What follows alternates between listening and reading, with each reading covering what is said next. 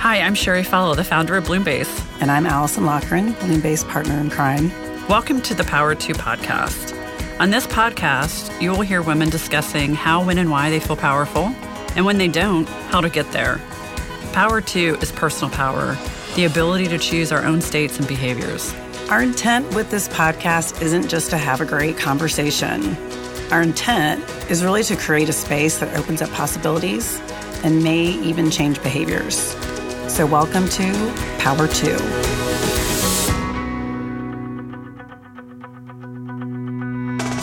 Hi, I'm Sherry Fallow, the founder of Bloombase. Hi, I'm Allison Lochran, and welcome to another episode of the Power 2 podcast. We want to start, as always, by thanking everyone who has taken the time to listen and time to give us feedback. We so appreciate it, and just please feel free to keep doing that. We also want to thank Kent Vernon, our amazing audio engineer, the studio, the utility room, where he makes this magic happen, makes us sound professional and coherent. It's not an easy task, I'm sure. So, Sherry, why don't you give us some context on what we're going to talk about today? So the Power 2 podcast today is really a great connection back to our last podcast about power to lead. Right. And so today in the studio with us is Megan Rader, who is a great example of Power 2 leadership and is in a leadership practice of her own. And we're going to talk about really dive into an example of Megan's leadership that took you from powerlessness to Power 2. And how do we do that? How do we move through that? So a real great case example. But before we get into that, we want to just start with, what does power mean to you, Megan? And thanks for coming. Yeah, thanks. It's so great to be here with both of you. Yeah. When I reflect on what power means to me, I had the same initial sort of negative connotation that a lot of people have. And I think it comes down to when you hear a lot of times about people's power, sometimes it can be about how they've abused it. And I think that is sort of resonates with me because those examples is what, for me, has shaped that negative connotation. But to get to the point of my own reflection of how power has showed up, I tried to think about, okay, where have I felt powerless and where have I felt powerful? And it all came down to situations of, did I have a choice? So when I think about some of the big things that have happened in my life, so when my house caught on fire, when my daughter was born 10 weeks premature, all of those situations were like, I had no choice that they were happening, and there was literally nothing I could do about it. So I did feel very powerless. Right. But then on the opposite end of the spectrum, there are things in my life that I feel very powerful about. So, for example, the way I take care of myself and the way I can dedicate time and choose that as a priority for myself. Therefore, I feel power. Nice. Nice. Great example. I know. I love the absence of choice and powerlessness. We've talked around that. I don't think anyone stated it that directly. No, I like and it's that. so true. It made me think of like a million other examples that were similar to that too in my own life. Yeah. Yeah. Well, there are a lot of spectrums in between, right? Where you might not be able to have a choice of what happens, but you can still choose how you react to that situation that can really pivot it. Yeah. Right. Or we've even talked about this before, like your level of choice. Like, Yes. I always tried to have some Exactly. level of choice. Maybe my level of choice is I stay and be miserable or I go and be miserable. You know, like, it's that degree even too that you still have a choice, but probably neither option is maybe your ideal. Right. So Yeah. Well, even just knowing you chose it. Okay, I'm miserable, but I did choose that. That can actually shift the energy it takes to be there. So good point. Right. That So- takes its own reflection of taking some accountability for your choice. For our last podcast, yes, that's a topic we hold near and dear. True. I feel like I should have accountability stamped on my forehead. So, Megan, given those definitions of that spectrum of powerlessness to Power 2, there was a specific context that felt really important to talk about today. And if we can just dive into that, I think a lot of people are going to get a lot out of that. So maybe we start with you just giving some brief context, whatever you feel comfortable with, and we'll take it from there. Does that work? Absolutely. So the context that I would share is in my prior role, I was in a position that was customer facing, and that required me to attend many different kinds of customer events. And there was one event in particular where we were on an international trip with multiple customers in a situation where we were an invited guest. And I was the most senior person from my company there, as well as one of the only, or not one of the only female that was on the steering committee, which was the most senior group of people that were leading the overall group that got together for that event. Mm-hmm. Okay. And can I add the context of that it was a global stage? So there's a lot of complexity, is my point to saying that, in terms of cultures and all kinds of things you're trying to navigate in the midst of the context you set. Is that fair? Yeah. So there are customers, there are industry partners, as well as several different nations, as you said, that brings along their own unique expectations and cultural experiences. Mm-hmm. Yeah. And it was during that scenario, so great context. What is the context of the situation in terms of what then proceeded to happen that put you in that moment of, oh man, what are my choices here? Right. And feeling powerless. So we had a several-day conference, and the conference had gone well, participating and not feeling never feeling like I was not part of the group. And the week ended with a formal dinner at a Norwegian palace. Which was dinners do. Yeah. Which is not a normal way that I live my life. And so we were all bussed over to this palace, which will become an important point here as we go forward. And you can almost think of it like a wedding setting where there's a head table, and the steering committee was sat at this head table with the other, circa 150 people that were scattered around the room.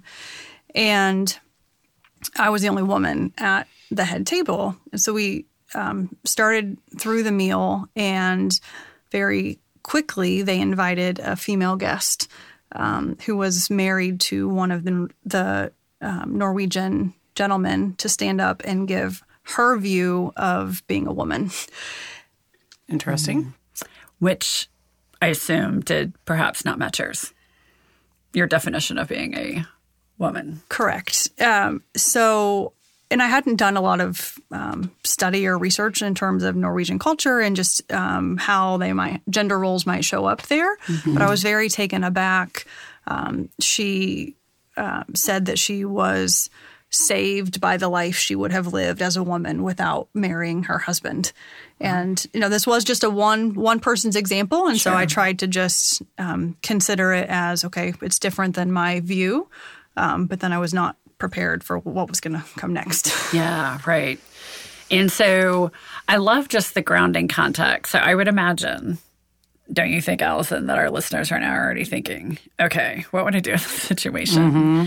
And then as we continue to build on this scenario, we're going to hopefully take these pauses and try and unpack this so people have time to reflect and think, oh my gosh, what would I do here? Yeah. What would I do I would say here? Starting at the first layer, I probably would not have even expressed the same amount of generosity as, well, perhaps this is one person and one person's opinion. Yeah. I'm sure there would have been a lot of self-righteous talk in my head. What?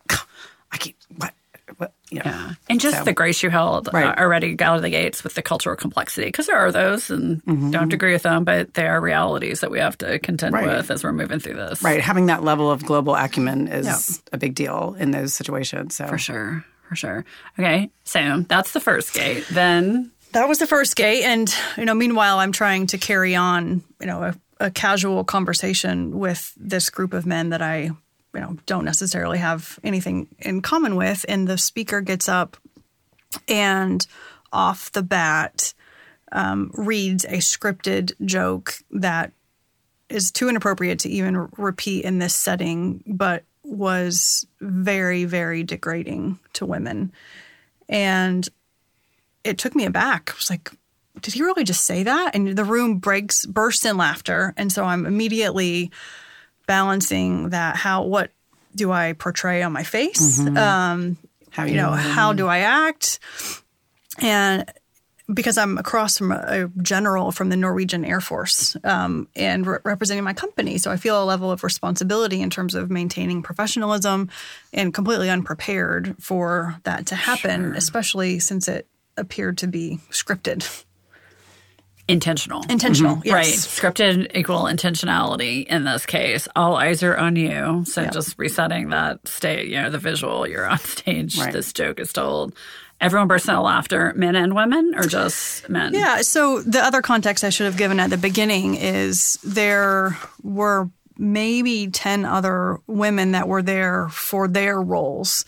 There were maybe another 20 women that were there as spouses of men. So still the overwhelming majority of the people were men. In my line of sight, I didn't see any. I was facing the opposite direction, so I couldn't see any other women. And I also couldn't see the other 2 coworkers that were there with me. So I couldn't make eye contact. Okay. So I just get goosebumps because when we talk about safety, like you can't find any. Right. Yeah, no safety. Okay. So now you're just, what are you doing? Breathe. You mentioned your facial. I'm already getting angry. I'm already hijacked. Like, at this point, I didn't know yet what was going to still come. So I still thought it was a one-off, okay. Yeah. Those 2 things had happened, but they didn't seem to be related. And it was more just, okay, let's push through, keep going. And then the host continues several more jokes about women. They reenacted The Bachelorette and had women come up and debated on whether they were worthy of a rose.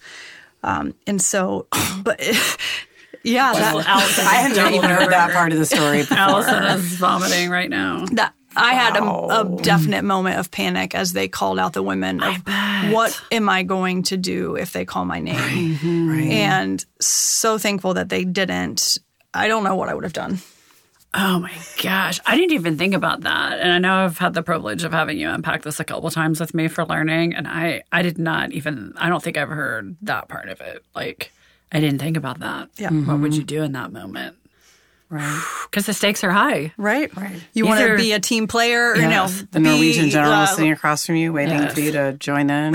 Yeah. Yes. Oh my gosh. Okay. So again, if you're listening, just notice how you're feeling right now. If you're like Allison and I, well, first of all, we have wine glasses, which is important to note. Secondly, exactly. just the fidgeting and is your uncomfortableness. chest getting tight? Is your neck getting red? Like Exactly. I'm sure mine is.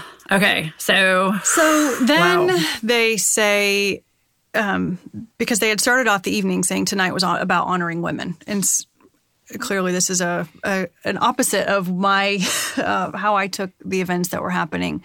So the biggest memory that happened next was they had you hug the woman next to you and show them how much you appreciate them. So obviously for me, being the only woman at the table, and having just my own normal personal boundaries of hugging people I don't know was very uncomfortable. Wow. man, like no safety now. What's happening with you internally? Just that's so much to manage. I did get up a couple of times and go to the amount of times I felt it was appropriate to be able to get up and leave and go to the restroom just to get away from the situation. But then I always felt like I had to come back. I never felt like I had a choice to just leave. And I've shared the story with many people, and that was their immediate reaction was, well, I would have just left. Well, easy to say that. Yeah. For me, one, I was representing my company and it would have been very visible if my seat at the head table was no longer filled. And the fact that we were in a foreign country with no way to get back just left a whole nother element. Because we were bused there. Right. I mean, you could only really just left the room. Right. And then that still, I don't know. Right. God, the amount of emotional management you had to have, because I don't know that I would have been so within myself to be able to, your threat zone would be so high, you just want to leave the room. I don't know that I would have thought, but now what do I do once I left the room? So I probably have to come back. But man, okay. So now you're there, all this is happening. Yep. What happens next? So we got through dinner, and then they started passing the microphone around from country to country, which evidently is a practice of these events in the past. And the jokes continued to varying degrees. There was a joke about raping women. There was a joke. Oh, good Lord. Yeah. I mean, it just Brutal. It just kept going, and never could you foreshadow that it was surely. I mean, after each time, reflecting back and telling the story, it's like, oh well, it's so obvious that all of these things continued. But I think I was just telling myself after each one, oh, surely that was the end. You know, Right. you didn't have the benefit of hindsight where you could see it all string together. And I'm sure you were sitting there saying, what could possibly be coming? Exactly. Could this get worse? Right. Right. Yeah. Exactly. Yeah, there's my nervous laugh. Right. Yeah. Right. And so it keeps coming. It keeps coming. Yeah. And so how do you manage that? Where do you think you went to be able to get through that? I mean, I get you're representing your company I just feel like you had so much grace in the moment. And just, where were you and all that just inside of yourself? So I think I definitely kept looking at the clock and just thinking, okay, sure, this has to be over soon. And eventually it was. So the passing around of the microphone from country to country was the end. And then as soon as it was over, I found people that I would say I was friends with there, or good acquaintances that were also there, and then immediately went back to the hotel and just got out of there as quickly as possible. I didn't even tell my coworkers I was leaving. I was just like left. Yeah. Yeah. It was that much you had been holding. Yes, I've got to go. Yeah. So, wow. So you're getting there. I bet that was a rough night in the hotel. I don't know if we've ever talked about that night. That was my question. Later, then what happened? Yeah. Well, so Right. we had to fly out at I had to leave for the airport at 3 a.m. to catch the flight. So it was and I fortunately I don't remember not having a hard time falling asleep. I think probably was just emotionally drained. Exactly. And the end of a long week when you're on a 6-hour time zone and knowing you've got to get up early that next morning. And I was still processing that next morning on the way to the airport with my coworker who happened to be an employee of that worked for me at the time. And he brought it up first, which I was very grateful for, that he also acknowledged how inappropriate it was. Gave me almost a sense of validation that, because in a way I was like, did that really just happen? Did I imagine that? Was it that bad? Yeah, it was that bad. Yeah. Right. So he validated it was that bad. Yeah. Like that. Yes. One, that happened. Yes, it was that bad. And now you get on a plane. Now I get on a plane. And then the other piece of information that he shared with me was that it had happened before. At prior events, not to that degree, but the passing around and making jokes was almost a routine. It happened at least once before. And that just really stuck with me about, okay, this wasn't a one-off. Right. It's a pattern of behavior. Right. It wasn't someone testing the waters. Right. Yeah. Wow. Okay. So you've made it through this. You're on a plane. You've got some data points now that you weren't crazy. It wasn't a bad dream you can wake up from. So how are you feeling on the plane? How was Megan? Megan, I was just so torn. One, I was grateful to have it behind me, and I acknowledged that, okay, I was through that immediate situation, but now what do you do? And, it's back to that element of choice where I was trying to just get clear in my head what were the different options that I had, as well as the obligations, because there was a different level of obligation now that I haven't had an employee raise to me that they're uncomfortable with the situation as well. And thinking through what each of those paths would mean not only for me personally, but also for my employee, for that group, and how it would impact if I did say something. So just all of that. Right. Churn. Their relationship with your company. Right. Yeah. These are our customers, our paying customers. And it's not like, in our industry, you get to have business with new countries. Right. Exactly. So again, high stakes. Yes. High stakes. And so I just want to pause because I feel like as people listen to this, maybe they weren't on quite that stage, quite that level of complexity or even intensity. But just how many times you've been in that situation where the only thing you can think to do is the next thing. Right. I'll just get through the next thing. Maybe it'll get better. Yeah. I'll get through the next thing. So to the person who said, "Oh, I would have left," I just don't think it's that simple in those situations. I've been hanging on to that too. Yeah, I think that is everyone's default. Yeah. Before we go what really happened, I think it's great, Allison, to unpack a little. I keep coming back to that. I keep thinking of. I even was sort of imagining you as you were down the road having this conversation with executives or with the people in your company, and having people react that way. Like, well, I would just left. Why didn't you leave? I would just left. Like, would you? Would you? And who knows? You weren't in that moment. Exactly. And for all the reasons that you didn't would have been very logical reasons that men in that situation wouldn't have left, or that is troublesome to me that everyone's, knee-jerk reaction tends to be, well, you could just get up and leave and just go stay out in the hallway. Like, well, I really, think in that context, I would just leave the general of the Norwegian Air Force there hanging, our client, our very important client. I would do that. Would you do that, really? That bothers me that's such a default reaction. Well, I think for people who haven't been in a situation where, I don't even know the right word for it, but we all strive for inclusive environments. So this was clearly the exact opposite of that, but exclusive doesn't seem like the right word. But being, I'll say, the victim of, or the subject is probably a better word, of those jokes does not make you feel powerful. It makes you feel the exact opposite of that. And so you don't feel confident. You don't feel, oh, yeah, I'm just going to stand right up and walk out, or I'm going to go grab that microphone, because you've just been put into this box that is the subject of everyone laughing around you. Marginalized. Yeah. Well, and it's so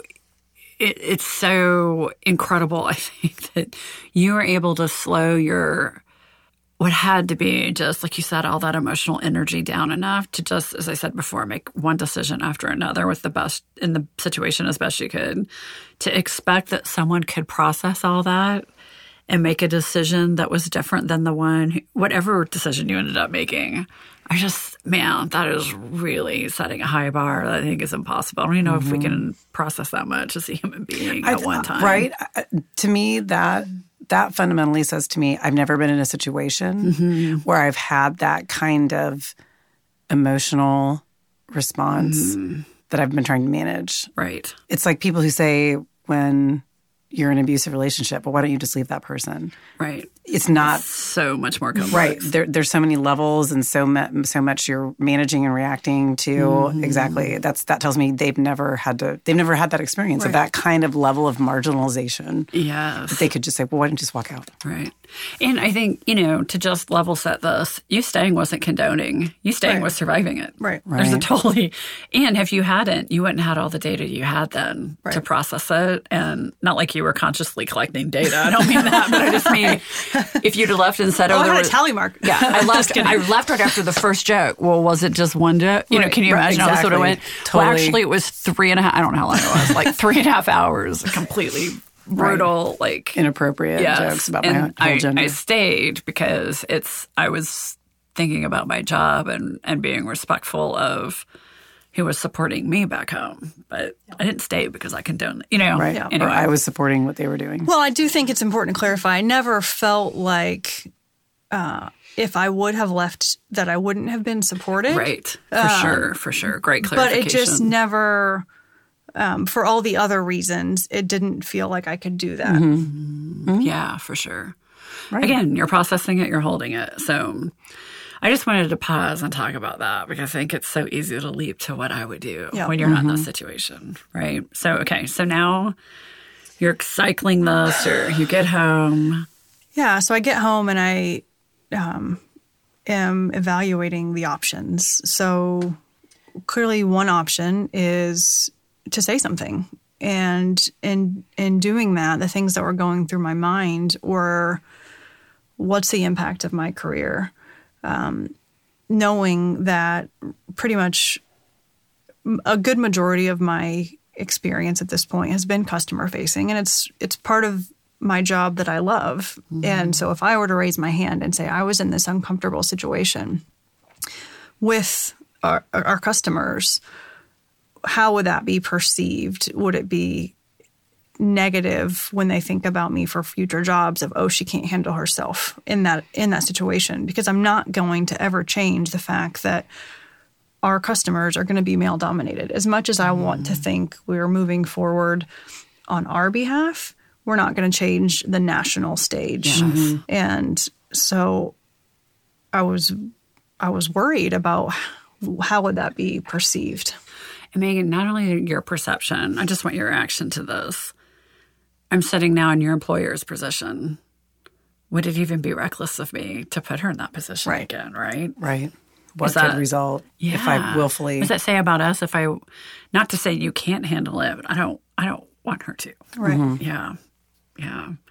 So not only that, so what choices will you have after you make that choice? Right. Yeah.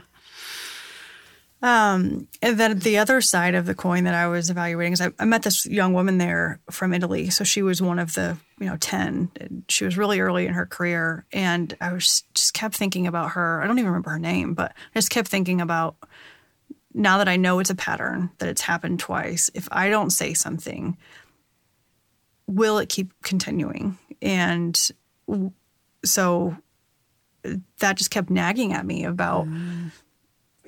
To your point earlier, Sherry, about sitting there wasn't condoning it. Well, if I don't say something, that's what felt like I was condoning it. Right. The inaction. Right.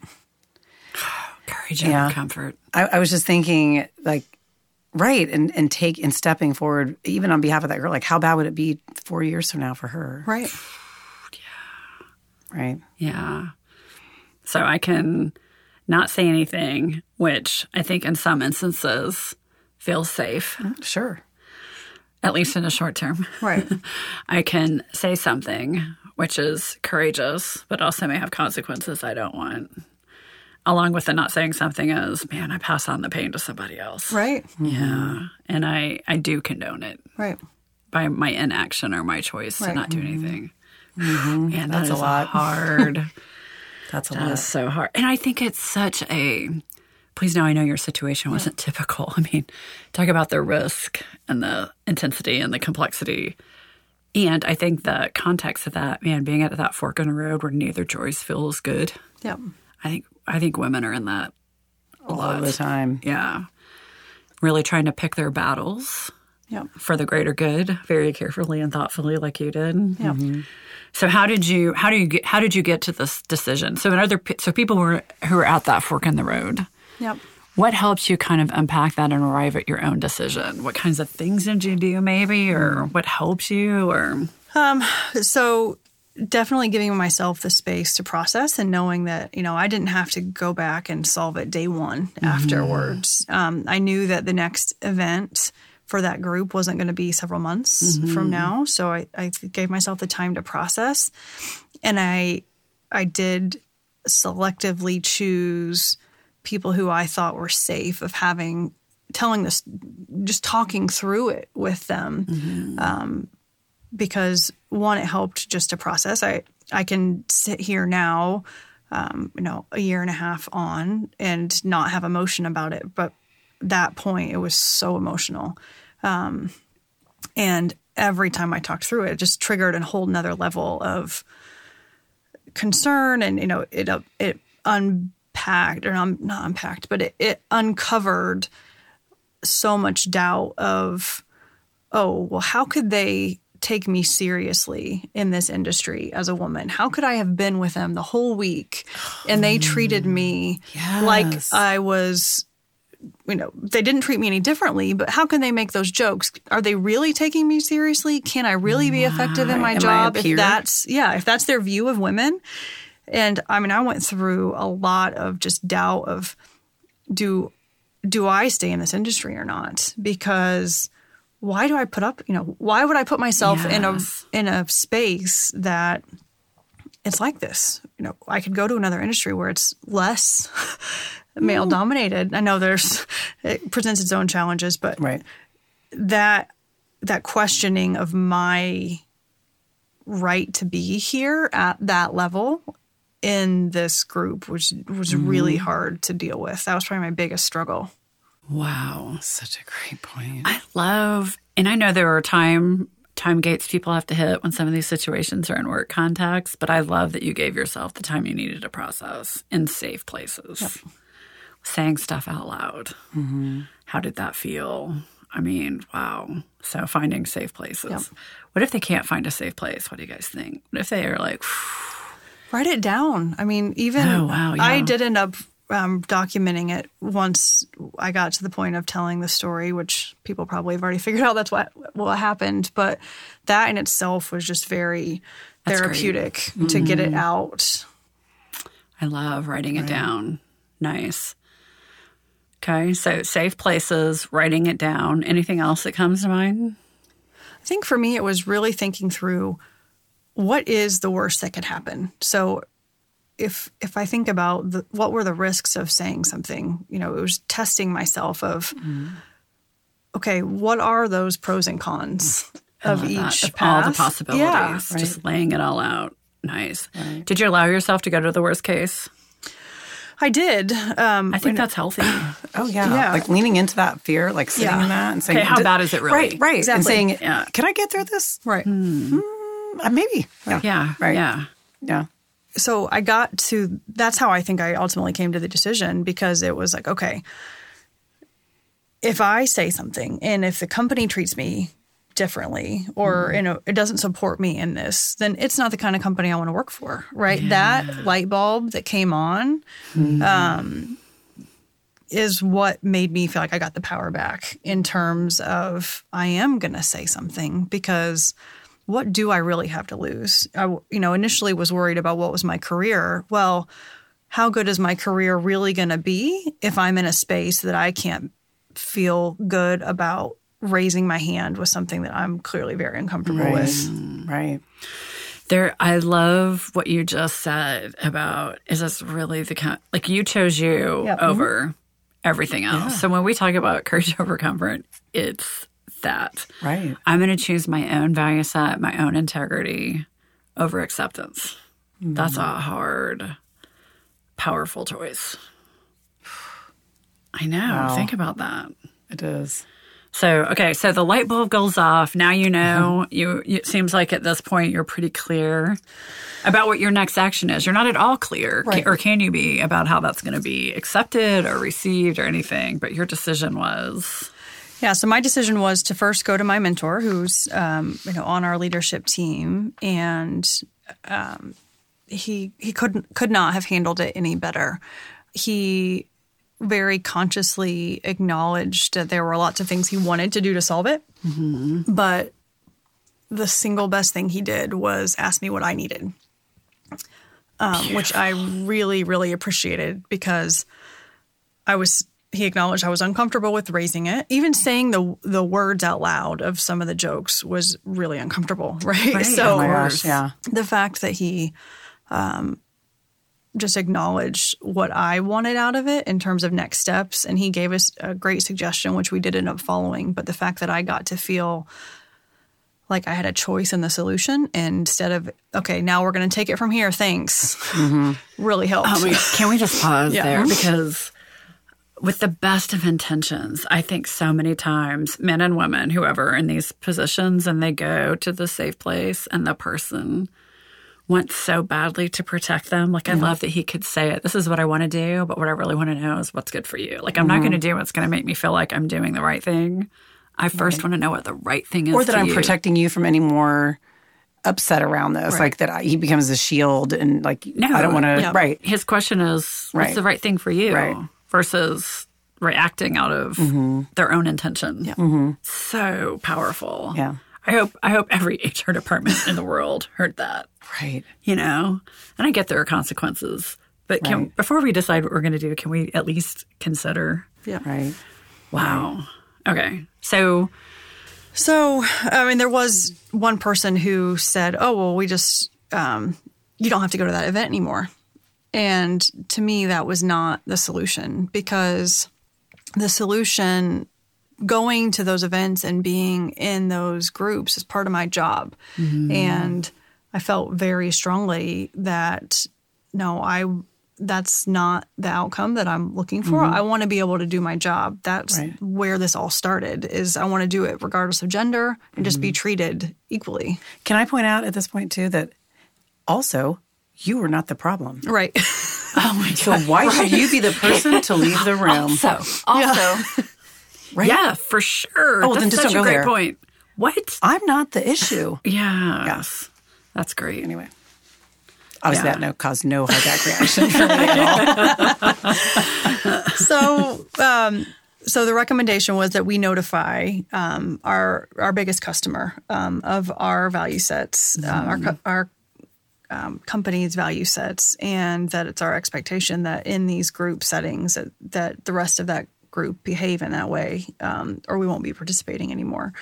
And so I was really happy with that outcome, but then it created a whole nother level of anxiety around, oh, wow, so now that group of people are going to know that I said something. Because who else would they point to? Was what you're thinking. Right. There were 2 other employees there, but I was the only woman. Wow. So you felt like for sure you would be their target. If they wanted one, it would be, it would be obvious. Wow. Right. Yeah. And so did you, at that point, was there discussion around that? Or were you able to just kind of go, okay, it is what it is? Like, how did you work your way through that?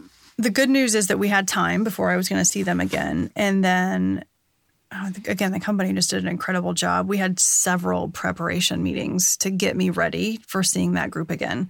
And we had plan A, B, and C that were, very well thought out and intentional about not only being in that setting, but it allowed me to prepare and process in my mind. I've almost had to go through, it had been a couple months. And so just getting myself back through that emotion so that I could be prepared.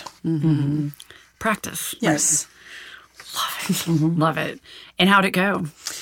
So I had so many fears ahead of time, right, that I was going to walk into the first night and people were either going to not talk to me because they thought, or they knew, either one, that I was the source of the letter, or that they would try to over-rotate and be overly friendly and like overly compensate. And I just wanted to be treated fairly, equally, is a better word. One of the intentions in the preparation was to have an ally. So I did have a friend, what's the right word? Someone that I knew that was also going to be attending the event, that attended the first time and agreed that it was inappropriate, that I had talked to ahead of time. So I felt like I had a safe space. Nice. Because the next time there were no other employees. I was the only one. Because it was the context was a bit different. It was a much smaller group. It was only the steering committee the next time. So the rest of the people weren't there. I don't know if that's better or worse. How'd that I feel? know. I I was know. thinking, so it's you and the other 9 men. Right. That were on the stage with you. Right. Yes. And so there was maybe 20 others. So there's probably 30 people in total, but definitely a much smaller group. So I had that ally, which was hugely helpful to give myself that comfort level. And everyone treated me just the same. So no one treated me. I didn't feel like anyone overcompensated or that people were avoiding me, so all of those fears that I had, none of them ever came to be, which for me was just a huge learning lesson of I had built all that up in my head. And what if some of those fears would have stopped me from saying something to begin with? Oh, wow. Yeah. That's a great point. Wow. I think that's really important for people to hear, that until those things happen, it's just really a story that you're telling yourself in your head. So why avoid doing what you fully believe to be the right thing to do when the consequences may be completely minimal, right? Like completely a non-issue. Yep. Right. So we went through the week. There was, I can't remember if it was 3 or 4 days, no jokes, nothing inappropriate for the whole week. I have since moved on roles, so I won't be participating in that group anymore, but I at least feel like I did what I could to address the issue. Bravo. I just believe that is like everybody's welcome for a classic example of what to do in that kind of situation. Case study 1. Oh my gosh. Megan Rader. Because we're doing like this abbreviated version, right? But how much processing that took for you, how much courage that took, how many conversations you had, how many hours of conversation where you're the focal point going through this again and again and again. And now that we're come back to kind of the lessons learned and best practices you and your company took from that. Mm-hmm. But as we're just sitting here now and you went through that, would you do anything differently? Hindsight's always 20/20, right? I don't think so. I mean, for me, the primary outcome, and I did spend a lot. The other, I guess, point for people, you asked, if someone's in that situation and they're trying to reflect on what to do. Yeah. I really spend a lot of time thinking about what do I want out of it. What's good look like from an outcome. And I wanted to do what I could to stop it, and I wanted people to learn from it. And I feel like I accomplished both of those things because we raised it. It was known, and then at least to my knowledge, it hasn't happened again. And then we shared the story quite broadly so that a lot of other people could learn. Really unlikely that they'll be in that specific situation, but at least be able to think about what they would do if they were in a situation where there was a group, someone else being minimized or something inappropriate happening. Mm-hmm. And can we offer specifics around what that learning looked like? Yeah. Because I am still blown away by it. It's one of the best examples of taking.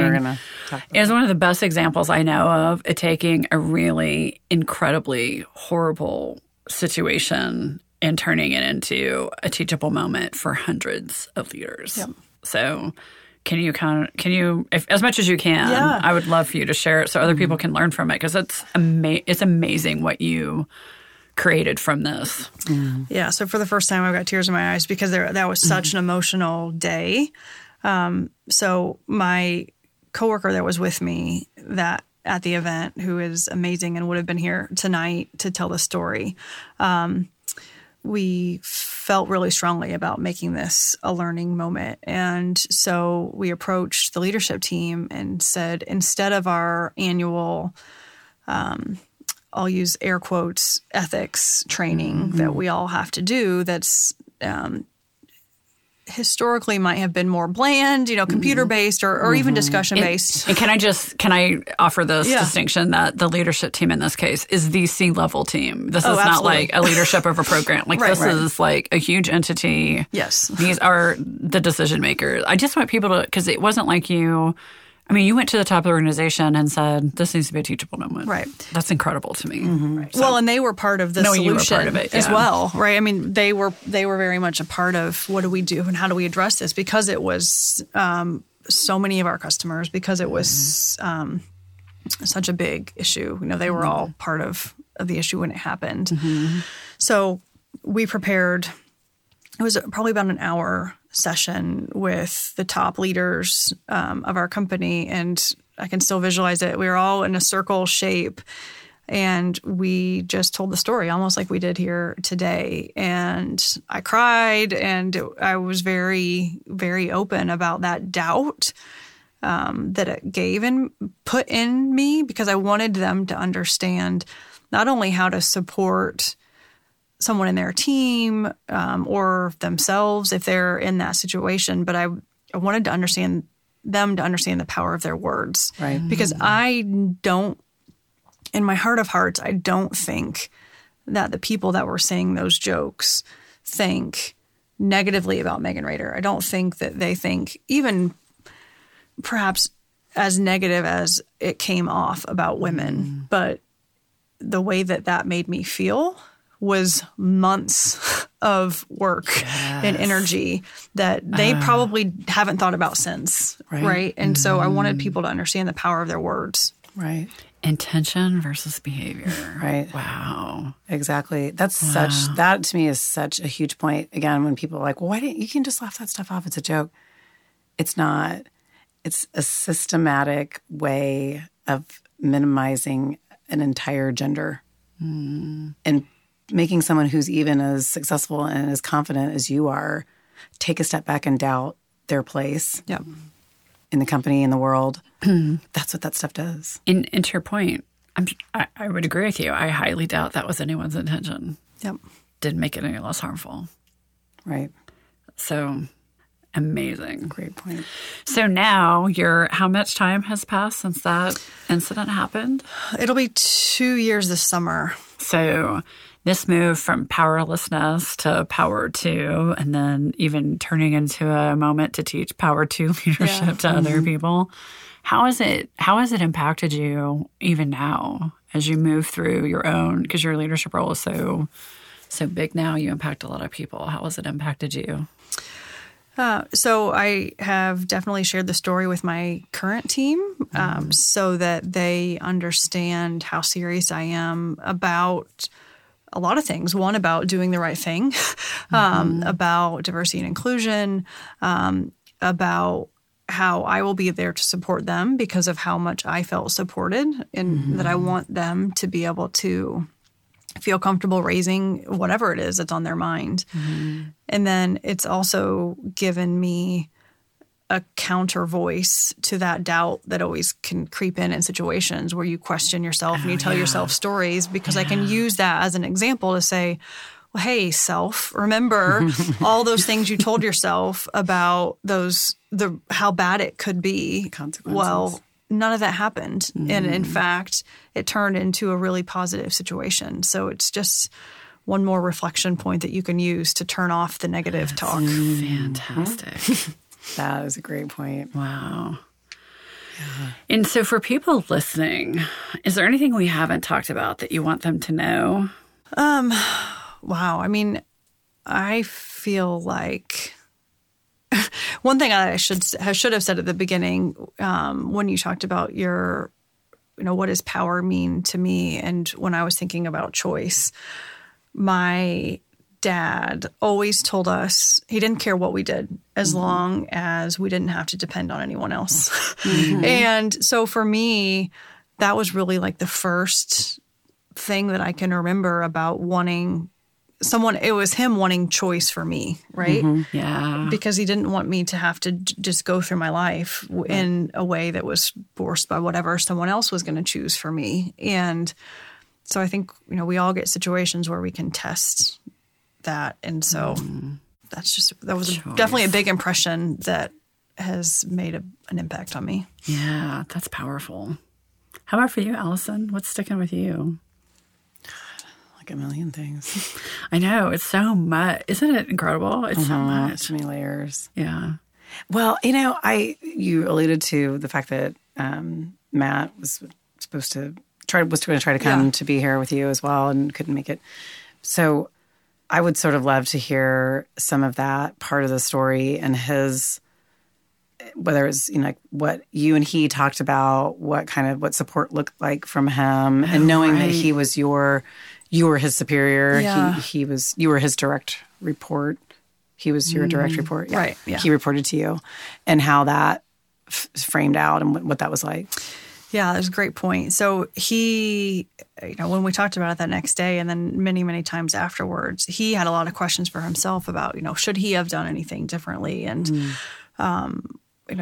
he said, so my back was to him, and he said he kept looking over to me and trying to see how I was doing. And one of the things that he observed is during the microphone passing and the joke about rape, the person that gave the joke was looking right at me. And so my observation of what felt like eyes on me watching my reaction was really interesting to have that validated by him saying that, he saw them, which almost tells me that they knew it was wrong, but they felt that peer pressure in that situation to keep up with the Joneses. And interesting.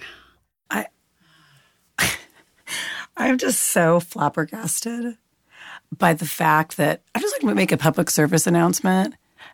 Joke and rape do not belong in the same sentence, FYI. Like that to me, that a room full of adults that even planned that That part wasn't planned, but because it was so the microphone pass wasn't a scripted Yes, part. this was at the end where it was more the. That makes me feel a little better. Yeah, but not much. There was still one person in the room who thought it would be okay to tell 150 business professionals, not even friends and family, or just humankind, right? Yes, a rape joke. I mean, that level of self-awareness or lack of self-awareness is just startling. Yeah, startling to me. It really is. It's awful. And then for you to have to be the target where they're like, oh, God, everyone's going to look at Megan and see what Megan does. Is she going to run screaming from the room? Is she going to? Yeah. So this is, I mean, first of all, thank you for unpacking this again. Yet again. Because I think once again, you're giving us all an opportunity to learn. But it's one piece of just the magnificent leadership practice and skill that you have. So before we close, I just want to hear from you. What are other pivot points so we can learn from these really, right. Kind of horrific experiences, which Let you your clearly horror teach others. Exactly. Lesson here, which you have done. Horror 101, learned from me. But what are the other things? Because you also, I mean, first of all, you were a great leader before and after this. I mean, you would have been, and you were during it. So, what are the things that have been powerful for you to have a leadership style that is about power to, that isn't power over? What are the things that have been important to you? So, rightly or wrongly, I think I haven't had a lot of leadership training, and so therefore I've just gone with my gut, and my gut is to just be my true self, and so I do feel like I've always brought a level of authenticity because that's just me. And I think that has served me well and has let me relate to people in a way because I, in a lot of cases, don't know what I'm doing, but I'm the first to admit when I don't know something and have definitely found the power in questions and trying to learn. I love learning. I'm definitely a learner, and that has been really helpful. That's awesome. Great. Anything you want to add before we close, Allison? I was going to ask something about a comment that you made. Oh, I know what I was going to say was that when you were talking earlier about as you started working with your new team, that this was a story that you told them. So when you were talking about your leadership style, I was like, what an incredible moment of vulnerability to say, so here's an experience I had. Here's how I learned from it. And this is something that is really actually probably key to knowing me as a leader and a person and what you can expect from me.